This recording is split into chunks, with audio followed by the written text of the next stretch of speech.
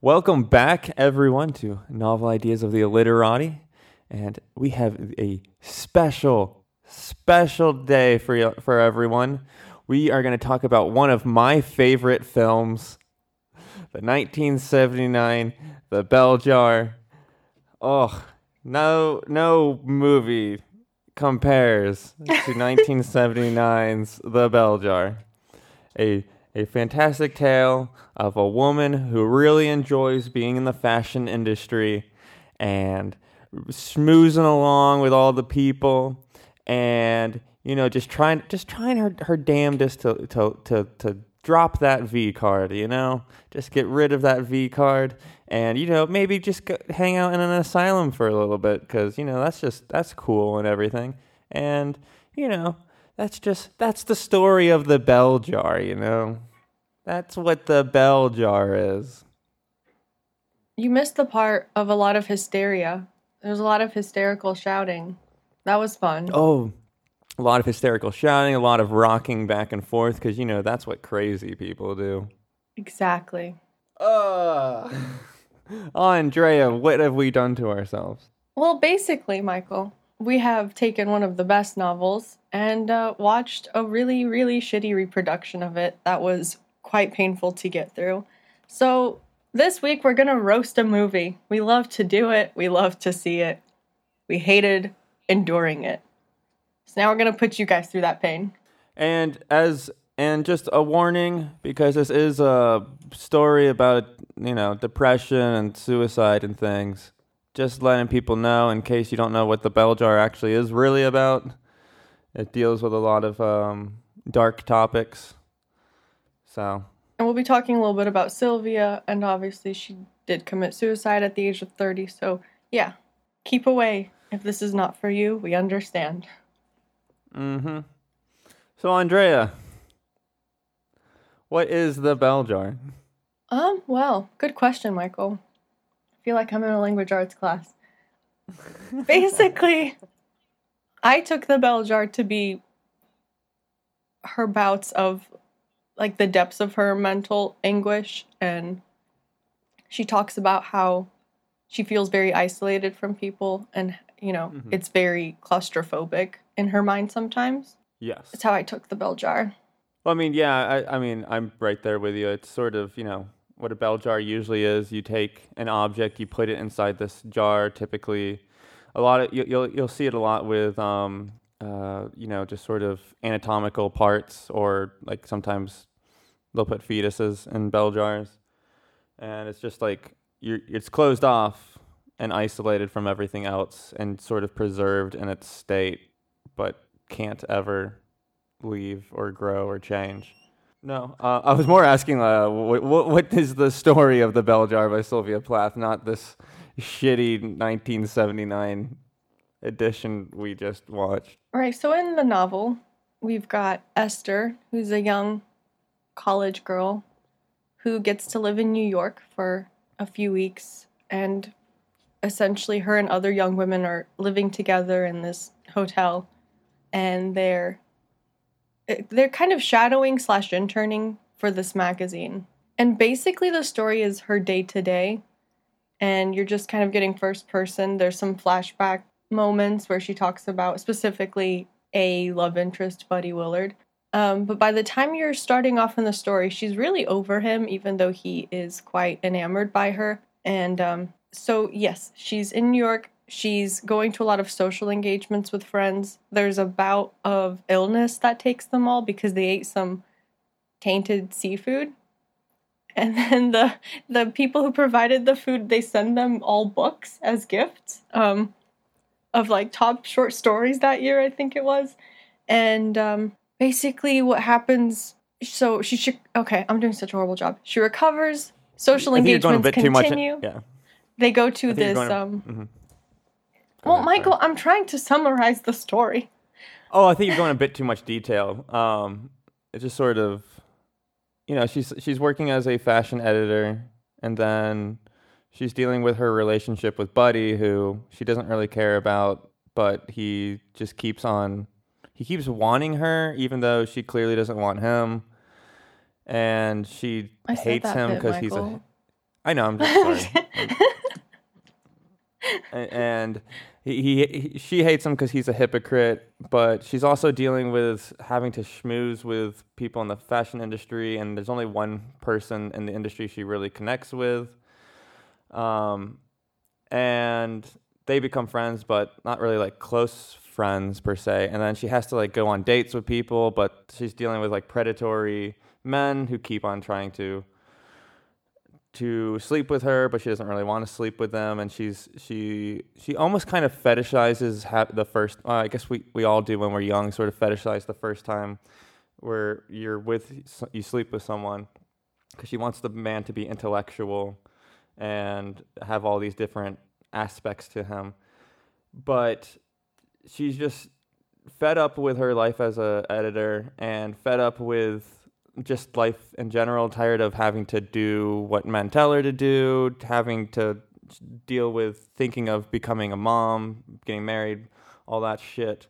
And then her mom keeps trying to like make her feel better and say things are okay, but at the same time telling her to go to see this therapist, and then she ends up doing ECT, but shock therapy, and then that doesn't work out. They fuck it up, and then later on, she's really pissed off about all that stuff. Moves back in with her mom, and then ends up going through an episode, going to not an asylum, but a mental health home, and then sort of making her way through that, and then ultimately dealing with the suicide of her colleague friend who was also at the institution, and it's and while also dealing with losing her virginity, and sort of it didn't work out the way that she wanted, and just sort of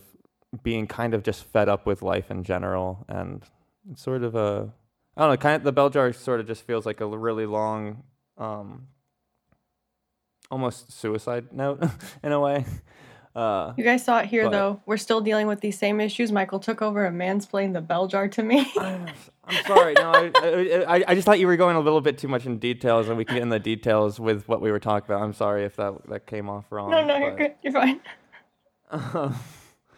It's just, it's just sort of the Bell Jar. It's Sylvia Plath, very strong feminist writer, and this is my first time actually getting to read the Bell Jar, and I've read a few of her poetry, but you know her a lot more than I do, and if you want to go into Sylvia Plath, please do. Yeah, well, so I had read this previously, but I was in high school, and I think part of this novel is it very much understands where I think a lot of people are in our generation today. Once you've gone through college, and it's kind of this position of you did what you were supposed to. Esther gets good grades. She goes to school. She does her internship, and then she feels stuck, and it's kind of a what now sort of question. And I think a lot of us can identify with that. It's actually kind of spooky how relevant the writing still is today. And Sylvia's just really good at understanding people's life frustrations, and obviously especially women, because at that time there was still a lot of the entrapping dread of I'm going to get married and then just be, she describes women at some point as being men's doormat that they step on. And so basically Sylvia, she had done only poetry before she wrote this novel. And it really shows. I wrote a note that I love when poetry authors write prose because it's very beautifully written. And her life is pretty much, you can't tell her story without talking about Ted Hughes, because, they met while she was still in school, and she had already known about his writing, and they met, and there was, that lovely intellectual spark between them that she writes about. They both understood each other as authors. They moved to the US, and they're both teaching, and she comes up with the idea for the novel, and I know around that time she actually had applied for a grant because she already had children, and she was having to, provide financially, but also she was like, I need help at home to have time to write. And she broke it down for them, the cost, and they sent her the exact amount she asked for, which was $2,080. And then she would send them regular updates like, I finished these chapters, I've got these next chapters outlined. But she was going through these bouts of depression, and she actually, just like the protagonist, had tried to commit suicide in the same ways. So, for example, how Esther takes the sleeping pills and crawls into the space in the cellar. That's from Sylvia's own life. She also did try to drive into a lake at one point. And then obviously, those were unsuccessful attempts. And this novel, what was interesting about it, so it was close enough about her life where, her father also died when she was really young, and that rattled her a lot. But also the characters in the novel, their real life counterparts recognized enough of themselves that they said it was very hard for them to read, and allegedly one marriage actually broke up because of it. So yeah, there was a lot of inspiration from her real life in these individuals. But yeah, the novel actually came out in the UK first. She didn't want it to be in the US at first, probably also because of how it was inspired by people she knew. And her mom, too, was nervous about it being released in the US. But basically what ended up happening is, she had that really terrible spell of depression. Ted had cheated on her. We're not trying to blame Ted here, but I will talk about why Ted is controversial at some point. But they had split up at this point because he cheated on her and was now living with that woman. Her name's Asia. And he was still checking up on her. I mean, they're still communicating. But at one point, she had sent him a letter that seemed to him like a suicide letter. So he rushed to her house, and she basically wouldn't let him come in. And then I think it was very shortly after that, she sealed herself into the kitchen and put towels down under the floor and taped up so her kids wouldn't get the gas. And basically she turned the gas on in her oven, and she died from carbon monoxide poisoning. And it's very sad. But she did get a posthumous Pulitzer Prize for her work because it deserves it. Probably one of the most beautiful books I've read. Definitely. As you were saying, where she has some of the best imagery I've read.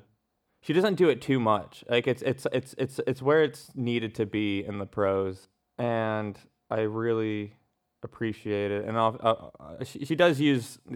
If I were to make any sort of complaint about her writing, it's only the fact that she uses death a couple times in terms of similes and things like that. But it still works, and it's a fantastic novel. Straight up semi-biographical. I mean, isn't from what I read, the mother character is pretty much straight up her mom as well, and the way that the mom sort of trying to just make things feel better and just be almost treat her childlike, even though she's an adult. And yeah, a nice, or not nice, but it's great that someone was able to write a hard look at life and what someone deals with on a day-to-day basis. I know I've mentioned in the past that I'm not huge on realism, but it's sort of this book, I guess maybe it's just the way that she wrote it. It really captured me in terms of the realism. If there's a book to be written realistically, it needs to be done how The Bell Jar is. Yeah, it's very true. And, there's parts that she puts in humor in really fun ways. I know there's this specific passage I love so much because it's her and this friend Doreen, and they're out meeting guys, and they're all talking about ordering drinks. And she said she wants straight up vodka. And she talked about how she saw an ad once for vodka and how clean and pure it looked. And she says her big dream was to order a drink and find out it tasted wonderful. But she's talking about Buddy Willard at this time because she does snap back to instances with him a lot. And she's saying that the only times, she said that college guys, she was surprised to find out, didn't smoke and drink quite as much as you expect, but he had ordered some bottle of something fancy, and she writes, so he could prove he could be aesthetic in spite of being in medical school. And that was just so great. Yeah, and another instance that I really liked, and I might have mentioned to you before, was it's sort of because the character doesn't want to have children, and I know Sylvia Plath ended up having children, and I'm wondering if she just regretted having children, or maybe she just felt like it was forced upon her. where she's at the hospital with Buddy. He introduces her to his friend, who I think is a oncologist or going to become an oncologist. And she sees that they give the woman some sort of injection or medicine to basically numb the pain. She's like, oh, only a man would come up with this, because the woman's going to completely forget about the pain and then go home and want to make more babies, and then just basically live in this cycle of creating children for the man. And I found some nice dark humor in that, and she has nice, clever ways of talking about what she feels are injustices in the world, especially geared towards women. What I think too, I don't know if it was necessarily her regretting having kids, but I think her whole point is women just don't have much of a choice. It's a certain expected timeline, especially back then, of you're going to college and you're going to meet a nice college boy, and then fuck the fact that you went to college, you're going to stay home and have his kids now. And I think she just hated that whole trajectory. Yes. I think you're absolutely right, because it's also the same thing when she's talking about the elite girls in the editorial who really weren't there to really do work. They were just trying to find a man. Yeah. And whereas she felt like she wanted to work hard on her career, and she didn't want to have to be trying to schmooze with all the men and try to really go on dates, even though she said she was like going on a date every week with someone, but she didn't really care for it. And I think that in a way it was sort of like, it just sort of popped in my head, and I wonder if, and it's actually, I don't know if it's intentional or not, where you were talking about the alcohol, that she couldn't find alcohol that she liked, and I wonder, like, I'm now finding a connection to that, to sort of like her time with dating men. She couldn't really find a man that she really liked either. It's sort of, I don't know if she intended for that connection, but I am now finding a connection between those two. So true. And it's funny, we both talked about liking this passage, but there's a point where Buddy Willard gets tuberculosis and he goes live on a tuberculosis ward, and she's really relieved that at this time she can tell everyone that she's basically engaged and has an excuse to not go out on dates and just stay in her bedroom. Yes. That was great. Yes, I love that. I don't know. I don't know if it's good or bad, but I connect a lot with Sylvia Plath in terms of the way she deals with depression and just the way she feels kind of on a day-to-day basis. Even though, being a guy, I can't connect with everything, but I do appreciate someone being able to write so honestly about what they're dealing with in their mental state. True. So. And there's one specific part that I think is so universally relatable. There's that part where she's talking about, she's reading from some magazine short stories, and there's one about this fig tree and the nun and the Jewish man that kind of meet because they're both tending to the fig tree. But she's likening her life to it and saying, there's all these different branches I could go through. I could get married. I could teach. I could do all these things with my career. And while I'm sitting here trying to decide, the fruit and the leaves are withering and dropping to the floor. And fuck me if that's not accurate in terms of how things feel. But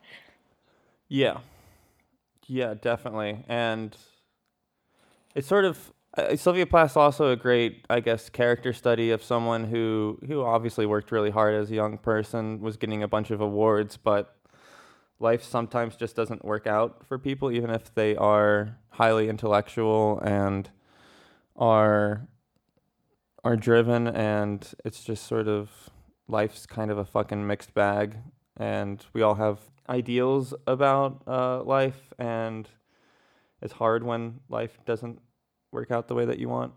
I mean, you got to keep, I obviously believe you got to keep pushing through and just keep and try to make it work. And I feel like if Sylvia Plath, didn't unfortunately end her life, she could have gotten to see what her work produced.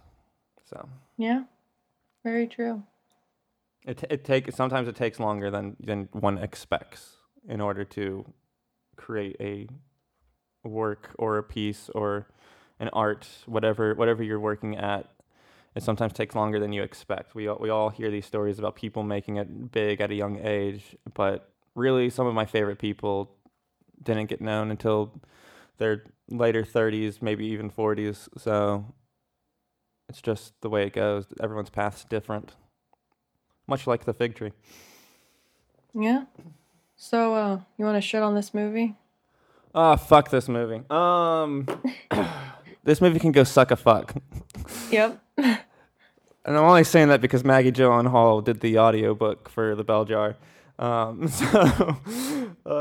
she did such a good job. She killed it. Yeah. Her voice just worked perfectly for this story. But this movie gets so many fucking things wrong with this story. One, the fact that you're not in the character's head. Like this is very much a story that needs to be driven by narration. You need to be able to, if not driven by narration, you need a lot of stylistic things. You need imagery to put you in the person's head without straight up narration. And they completely forego basically what's going on in Esther's head and just basically show us straight flat what happened in the story. Like it's sort of faithful to like the events that happen, but it's not faithful to the character Esther. It's basically like, basically watching this film made me feel like these people had watched a film once or twice in their life and didn't really know how to make a film, which is so weird because the director, Pierce, what's his fucking name? James Pierce, have it right. Larry Pierce has directed a bunch of films, and one of them has even been like, a couple of them have been nominated for Academy Awards or Golden Globes and shit like that. But this movie basically, it felt so amateurish, and and the fact that they, like, the way the movie starts too, with having Esther in a black room, and she's spinning. She's spinning, reading off one of Sylvia Plath's poems. Well, that's the thing. There are so many instances of narration you could use, and I'm fine with using some of her writing, potentially, but the only times you do narrate, instead of picking out passages that are very relevant, you're just picking some passages from Sylvia Plath's poems. Why? Why not use anything from the actual novel, other than the main plot points? Yeah, it's really stupid. I really don't understand how. I mean, it's so unfaithful. I mean, we can, like, let's go into when it starts off with that, and then it goes into she's at some, I don't know, I guess writer's room, and she's winning some award, but she's like sketching like a black circle into the page that she's holding, and like already making her extremely erratic from the very get-go. Let's hint at the madness within. But it's not even hinting though. It's I know. Up, like, it's like, so you don't even have like a character progression. You're already starting her off as this already doomed girl who is just scratching black circles into pages because she's crazy, instead of, no, it's really the world around her that makes her end up going crazy. What's great about the writing of Sylvia Plath is you connect with it a lot. Like, it sucks doing things you don't want to do. It sucks that this world puts so many things onto people, and depending on who you are and what you're born, you can even have more than other people in the world. So but it doesn't go into that at all. It doesn't go into, like, one of the biggest things, the whole her feeling that she has to get married. Like, there was nothing that the movie really even went into that she was basically saying she didn't want to get married. She was dealing with all these things. It's basically, and maybe it's because it's directed by a man, and at that time the guy, maybe Larry Pierce, wanted to cut out all the feminist stuff, which is basically cutting out really the entire story. That made me so mad. There's no nod to any of it, except for Buddy Willard quoting that author his mom likes of how the woman is the point from where the arrow launches and the man is the arrow, which is a hilariously horrible passage, but that's the only part they keep of her worries about her place as a woman. Yeah, it's stupid. And it also didn't really go into her not really connecting with the people at the editorial. And then there was also just it felt like they would jump scenes at times, like just sort of jump. One instance that I'm thinking of, it was when she was almost raped by the guy at that one party, and she punched his nose and she got away. And then it just cuts to her at her mom's place, and they completely skip over the whole dealing with Mr. Gordon. They completely skip Gordon, but they mention Gordon. Yeah. And then they cut to her right after her and her mom are talking. They cut to before the conversation that they're having to where she's getting the shock treatment, and it's going wrong, but they sort of present it in a terrible way. And then, so it's really confusing. It's really confusing storytelling. It's really confusing it's a really confusing adaptation, and it's sort of, there's another instance, and I can't remember exactly where it was, and I wish I had written it down, but they do that same sort of jumping where they go ahead and then jump back, as if it's sort of, while they were editing the film, they were like, oh, we forgot to put this in. We forgot to do this. And it just baffles me. But let's go back, because, okay, so they also had this weird thing when they're in New York where her and Doreen are on the way to a party, and then they just kind of get approached by the DJ guy, and they just get out and go hang out with him.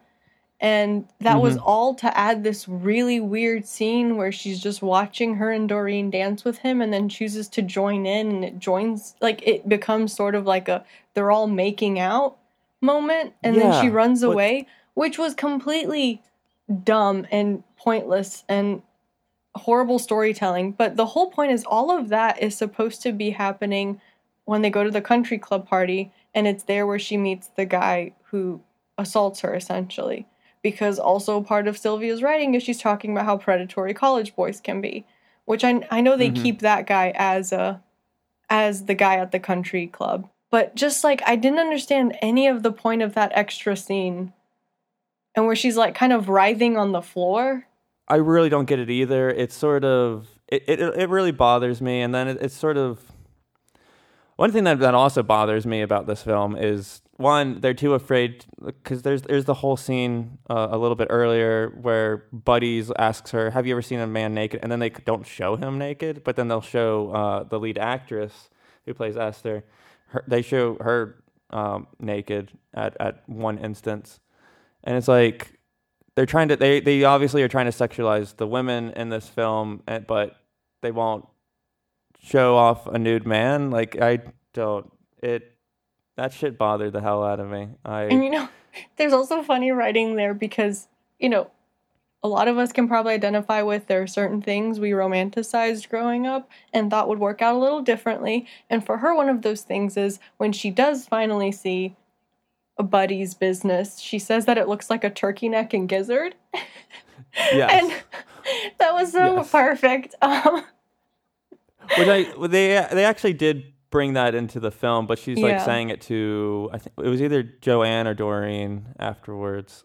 And also, I felt like the actress that they chose, I don't know, she didn't feel like Esther at all. Maybe even in terms of looks, I guess. Like, if I remember correctly, that actress is like a soap opera star.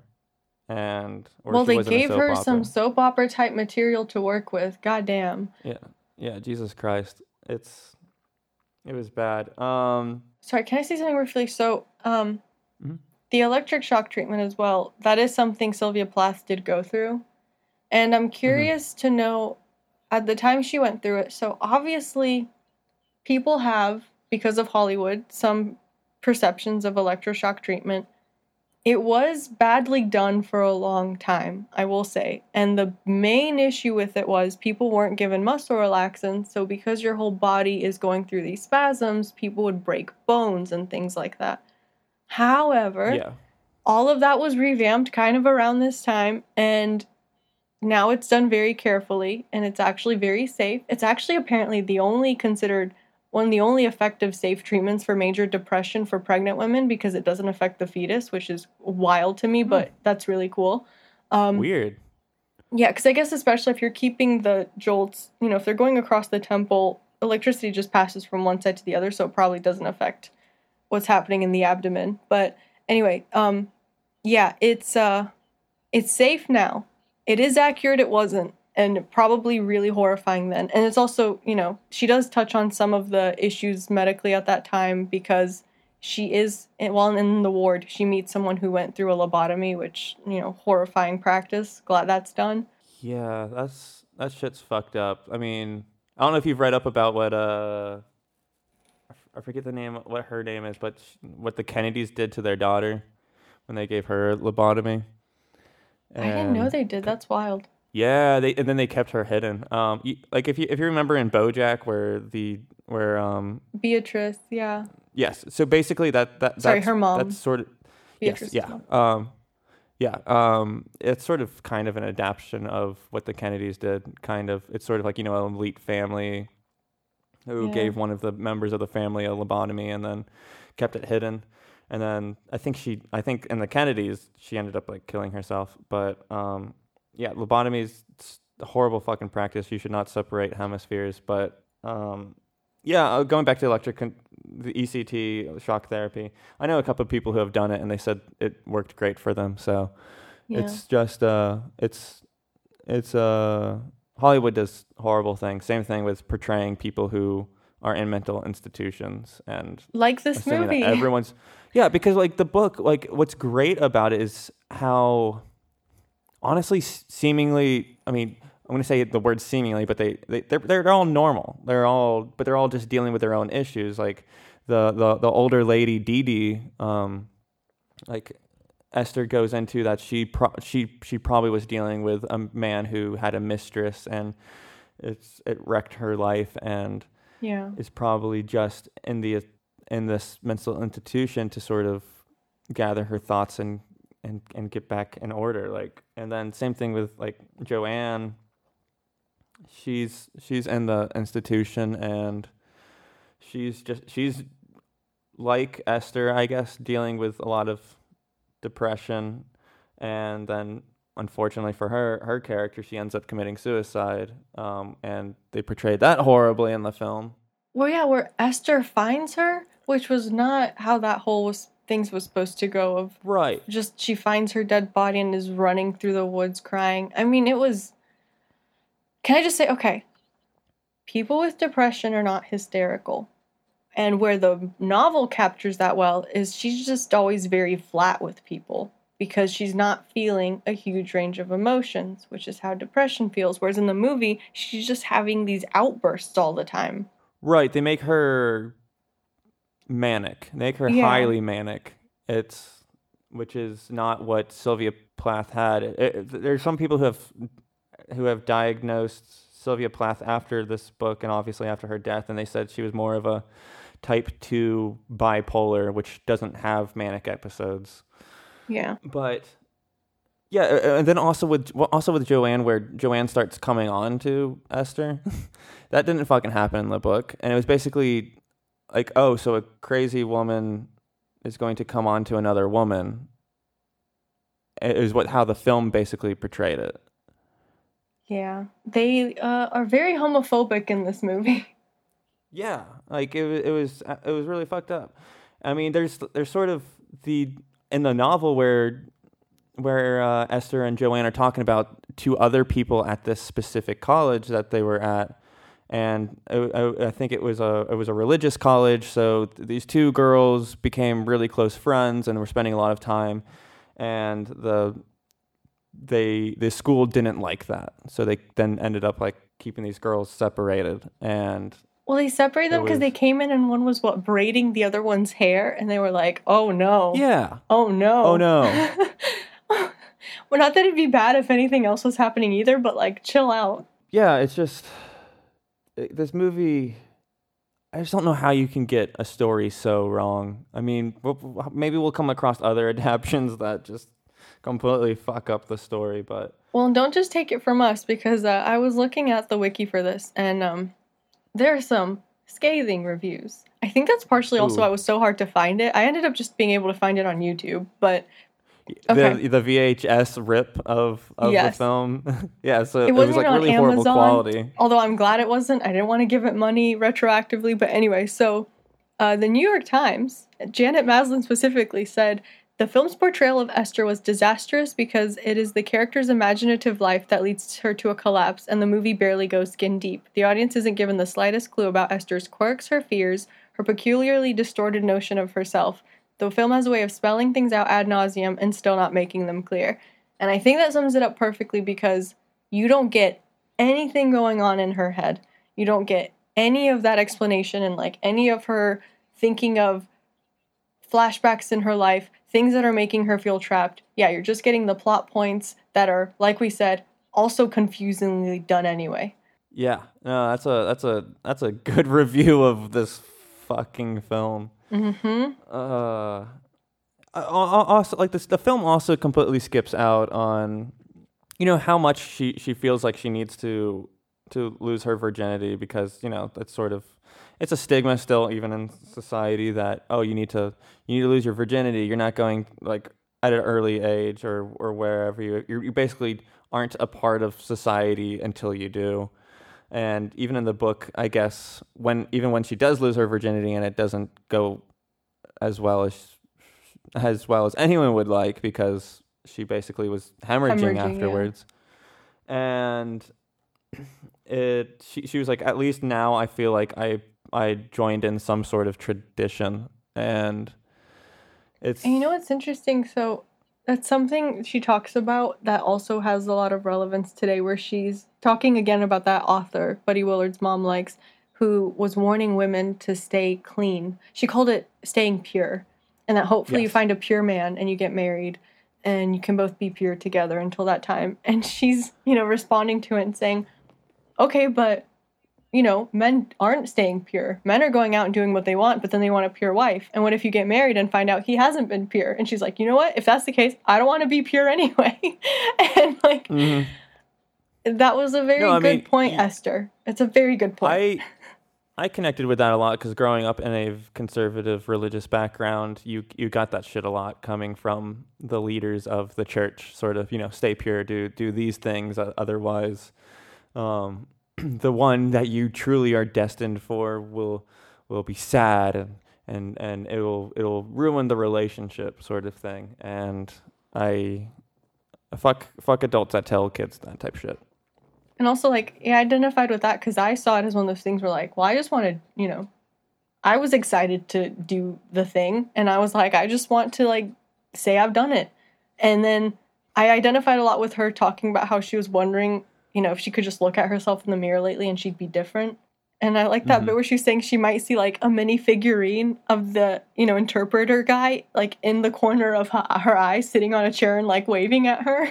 Because he'd been her first when she's, like, thinking about the interpreter from the UN. But yeah, and keeping with this, and it's something that the movie completely skips, is the neighbor friend who's sort of, like, watching Esther. And whenever Esther's talking to a guy, specifically the sailor guy that she was interested in and she was hoping to, sleep with, sort of. I think she ended up not really liking him because he wasn't intellectual enough, but it's just sort of, while she's talking, then she thinks that the woman goes by, and then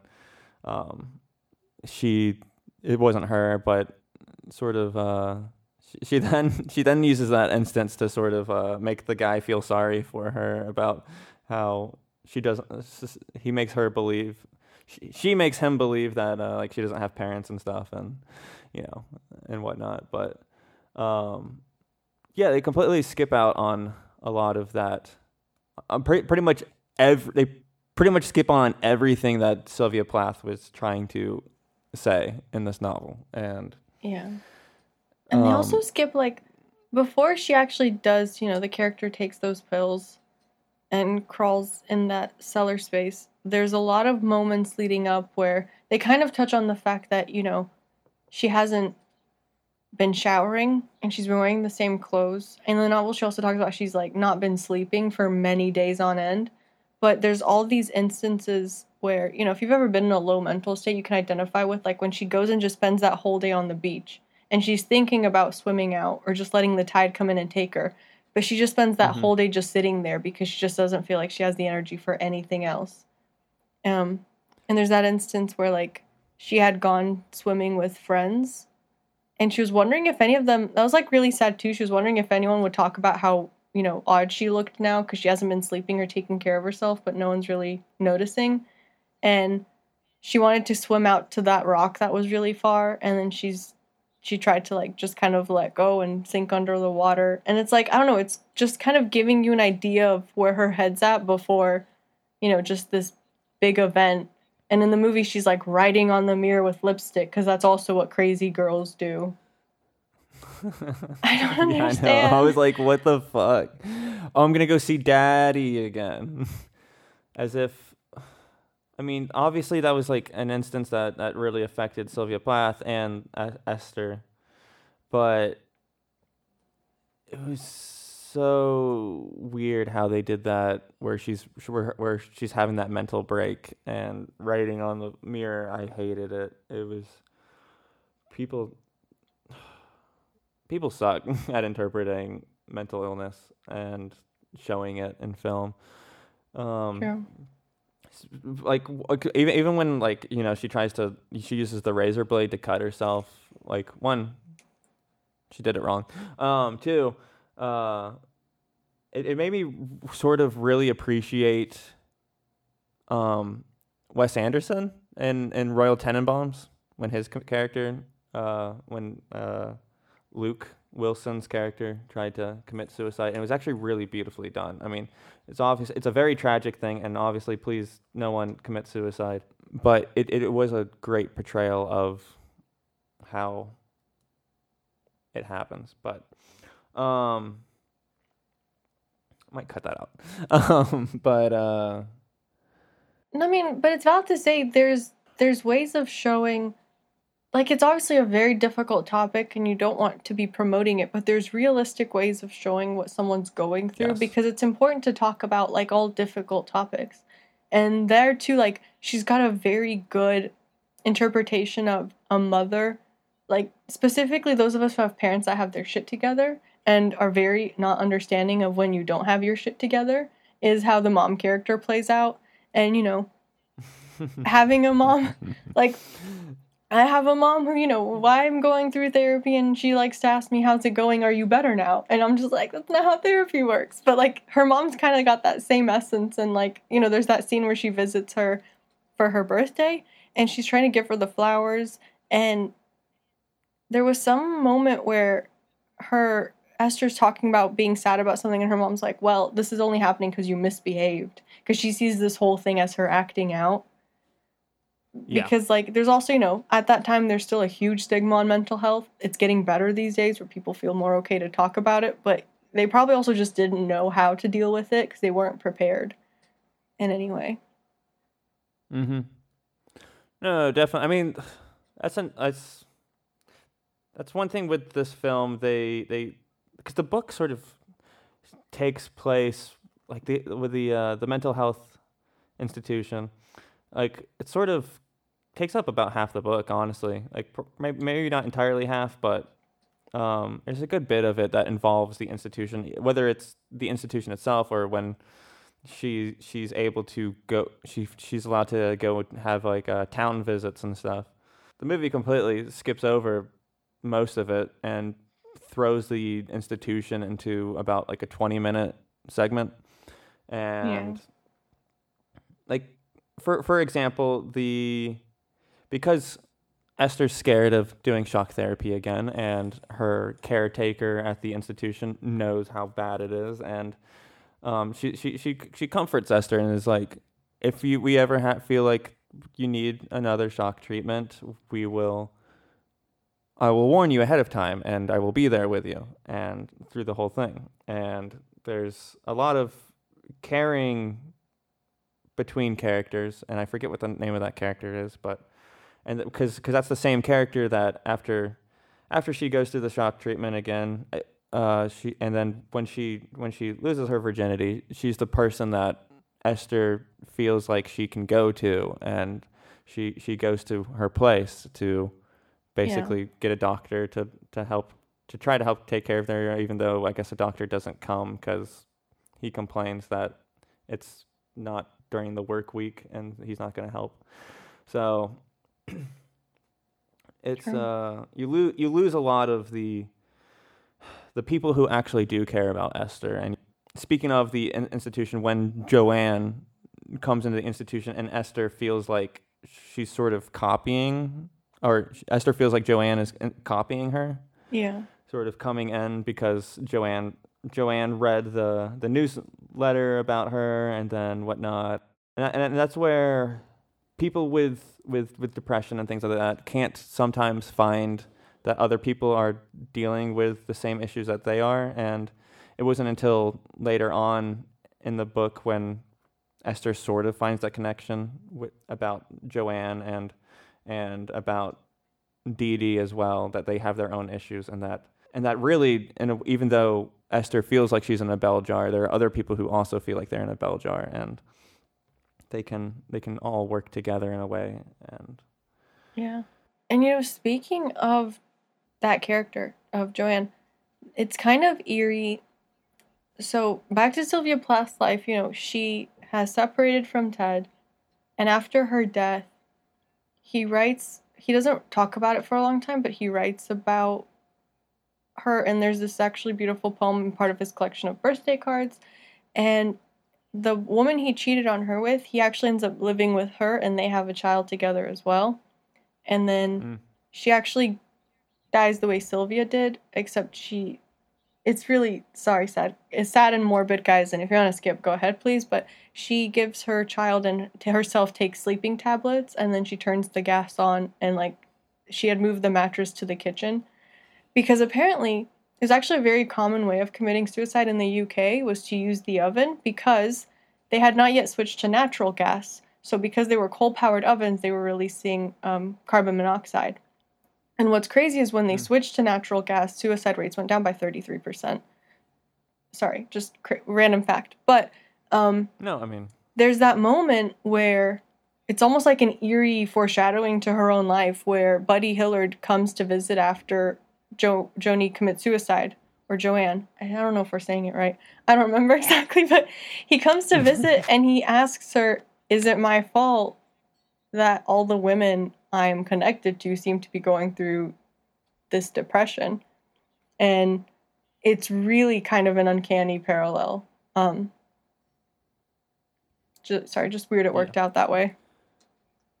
Yeah, no, I think you're right on that, and it's also sort of Buddy character, which I'm assuming is pretty much Ted, seems to think that he has a lot more influence on people's lives than he actually does, and I love when Esther's character is like, yo, some of the greatest therapists deal with patients who have depression and then they end up committing suicide, but the therapists know not to take that on, that it isn't their fault if it happens and stuff like that. So yeah. And I thought it was interesting that the first therapist, she doesn't like him, and she feels like him having the pictures of his happy family in the office is like kind of gloating or being above people.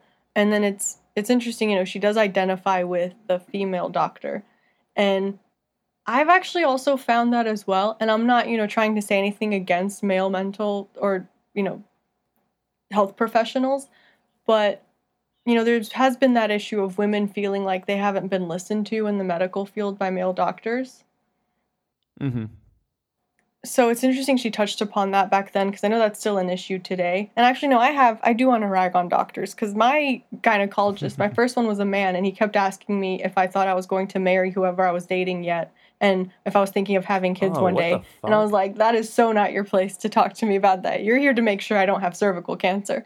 But, Yeah. and actually, I had a Jesus Christ. pharmacist once call me to ask why we were prescribing someone at the dental office and this antifungal, and I was like, well, she's a woman.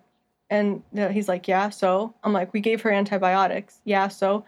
And I was just like, I'm sure you might be aware, because you went through pharmacy school, that women who take antibiotics might get a fungal infection. So yeah, that's why we prescribed it. What are you questioning me about? I don't know, like, there are some weird moments, I think, within the health industry. Jesus Christ. But yeah, okay, can we talk about Ted? Because here's the big Yes. controversy, if people aren't aware. So Sylvia Plath, at the time of her death, was still married to Ted, and Ted inherited her estate. And so there were some things that weren't published yet, some collections that weren't out, and he burned one of her last journals and said he didn't want the children to read it. And that's made a lot of people iffy, because you could just keep the kids away. Why are you burning her work? And he has been accused of, with her collection of poems, her last one was Ariel.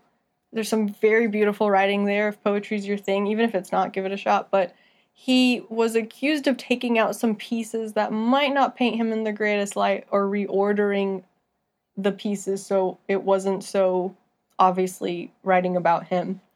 Now, I'm not sure, like, the validity of, like, all of it, but I do know the burning of the journal was a thing that happened. So I think just a lot of people are very uncomfortable by the fact that they were so close, and then he kind of got to mess with the way her work came out.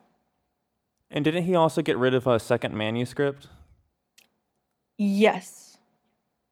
Yeah, so Well, that's no, just he fucked. delayed it. It wasn't allowed to be published till 2013. Okay. And then it came Gotcha. out. So, but yeah, there's just a lot of iffiness there. And, you know, I'm not blaming him for the fact that 2 women in his life committed suicide. I'm just saying that makes people uncomfortable. It kind of makes me uncomfortable. I would hope some impartial third-party person would determine, you know, how her work came out, instead of someone so close to the situation. Yeah, and unfortunately that's and speaking of like the fact that like he got her estate, that is one of, because they were married, unfortunately, unless she had a will that directed it otherwise, he would get her estate based on how Yeah. the marriage institution works in this country. So it's Well, it was which in is- the UK, what, but yeah, what am I? it's true. Oh yeah, sorry. In the UK, which is one reason why I have issues with marriage. It's just how much the government gets involved in it in a relationship. So I'm not a fan. I'm just gonna throw that out there.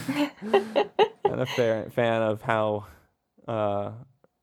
like, you know, just let people should just have relationships and not involve the government in any sort of way. I mean, if maybe there's a better way we can do it, or sort of, I get the sort of like why people get married.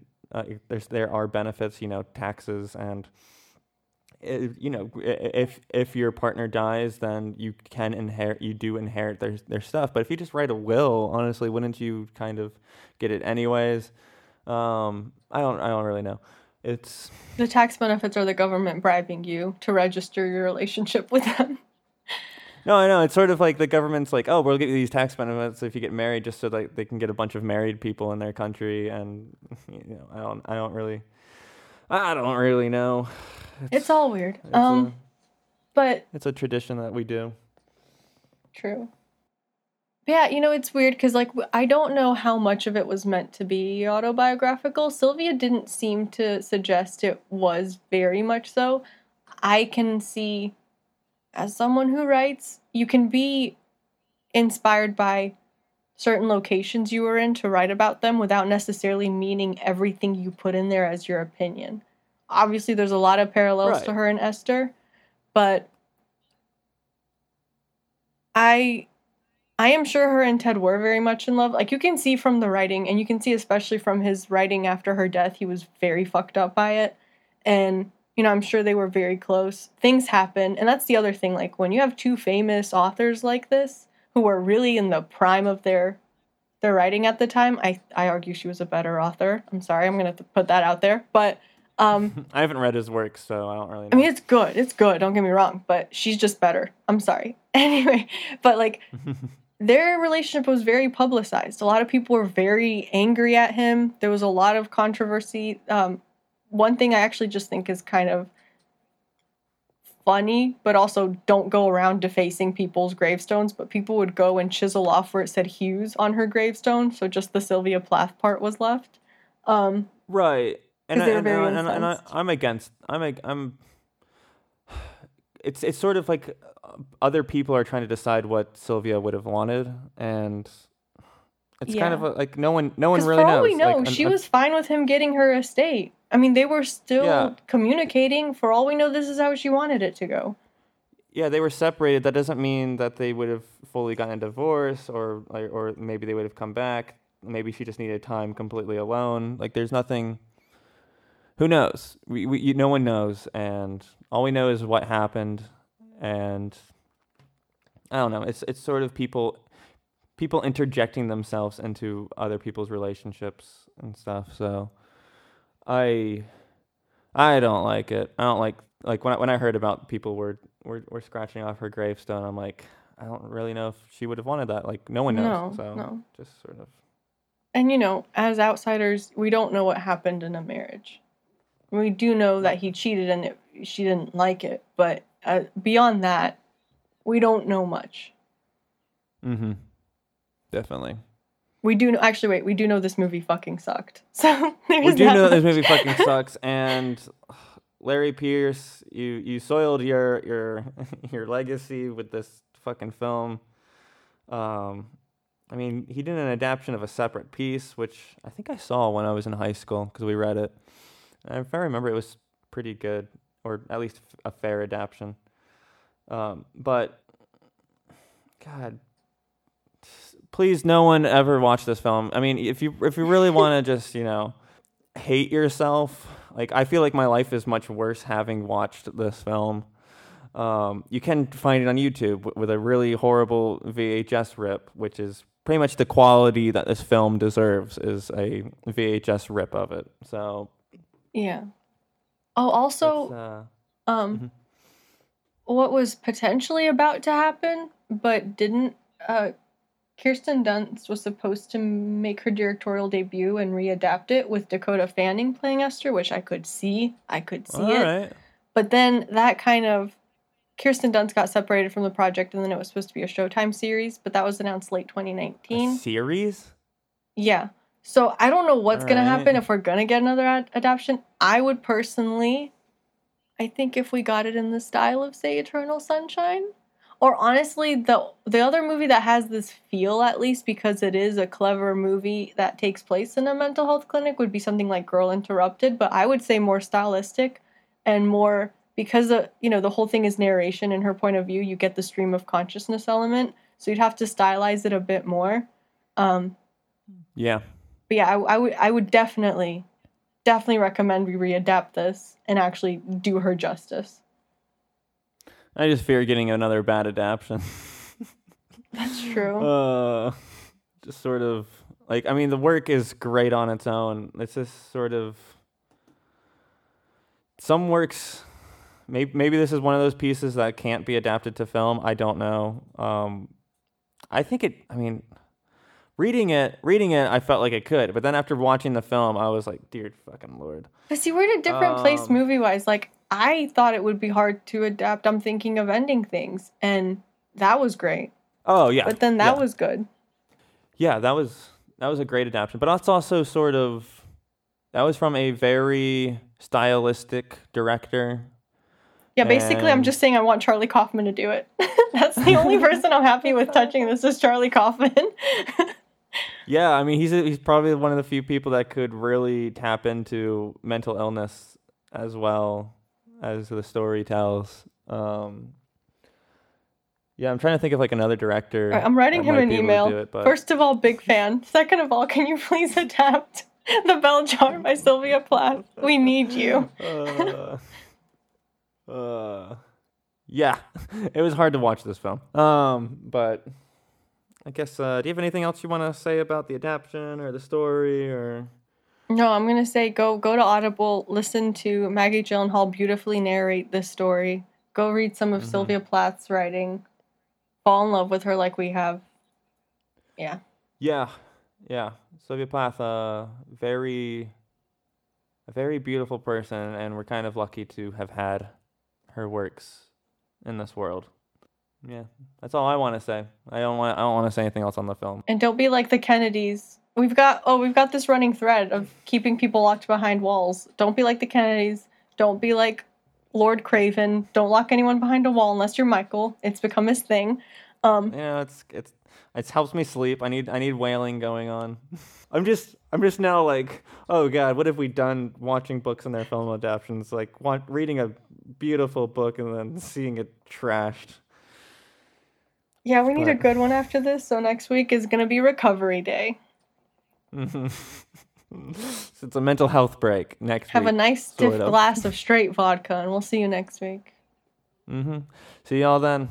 Bye. Bye-bye.